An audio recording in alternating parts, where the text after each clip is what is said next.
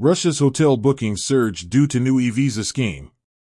Russian tourism officials are claiming that due to this month's launch of electronic visas, e-visas, that simplify travel to Russia for citizens of 55 countries, foreign demand for accommodation in Russia has surged.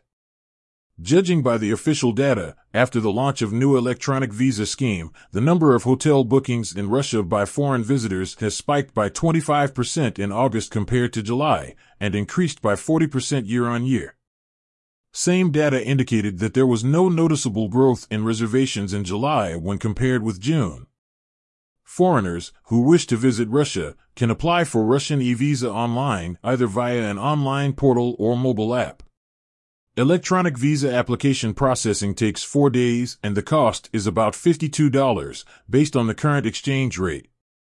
New e-visa allows single entry into Russia and foreigners can stay for around 2 weeks as a tourist, guest, or business visitor, as well as a participant in scientific, cultural, socio-political, economic, or sporting events. According to Russian tourist officials, e-visas are especially popular with visitors from India, Turkey, China, Iran, Vietnam, Saudi Arabia, Singapore, the Netherlands, France, Italy, and Spain. The most noticeable increase in foreign demand was for hotel bookings was registered in Irkutsk, where bookings tripled year-on-year in August. Russia's port city of Vladivostok in Far East saw twofold growth in the same period, while in Moscow and Kazan foreign bookings increased by 58% and 50% respectively.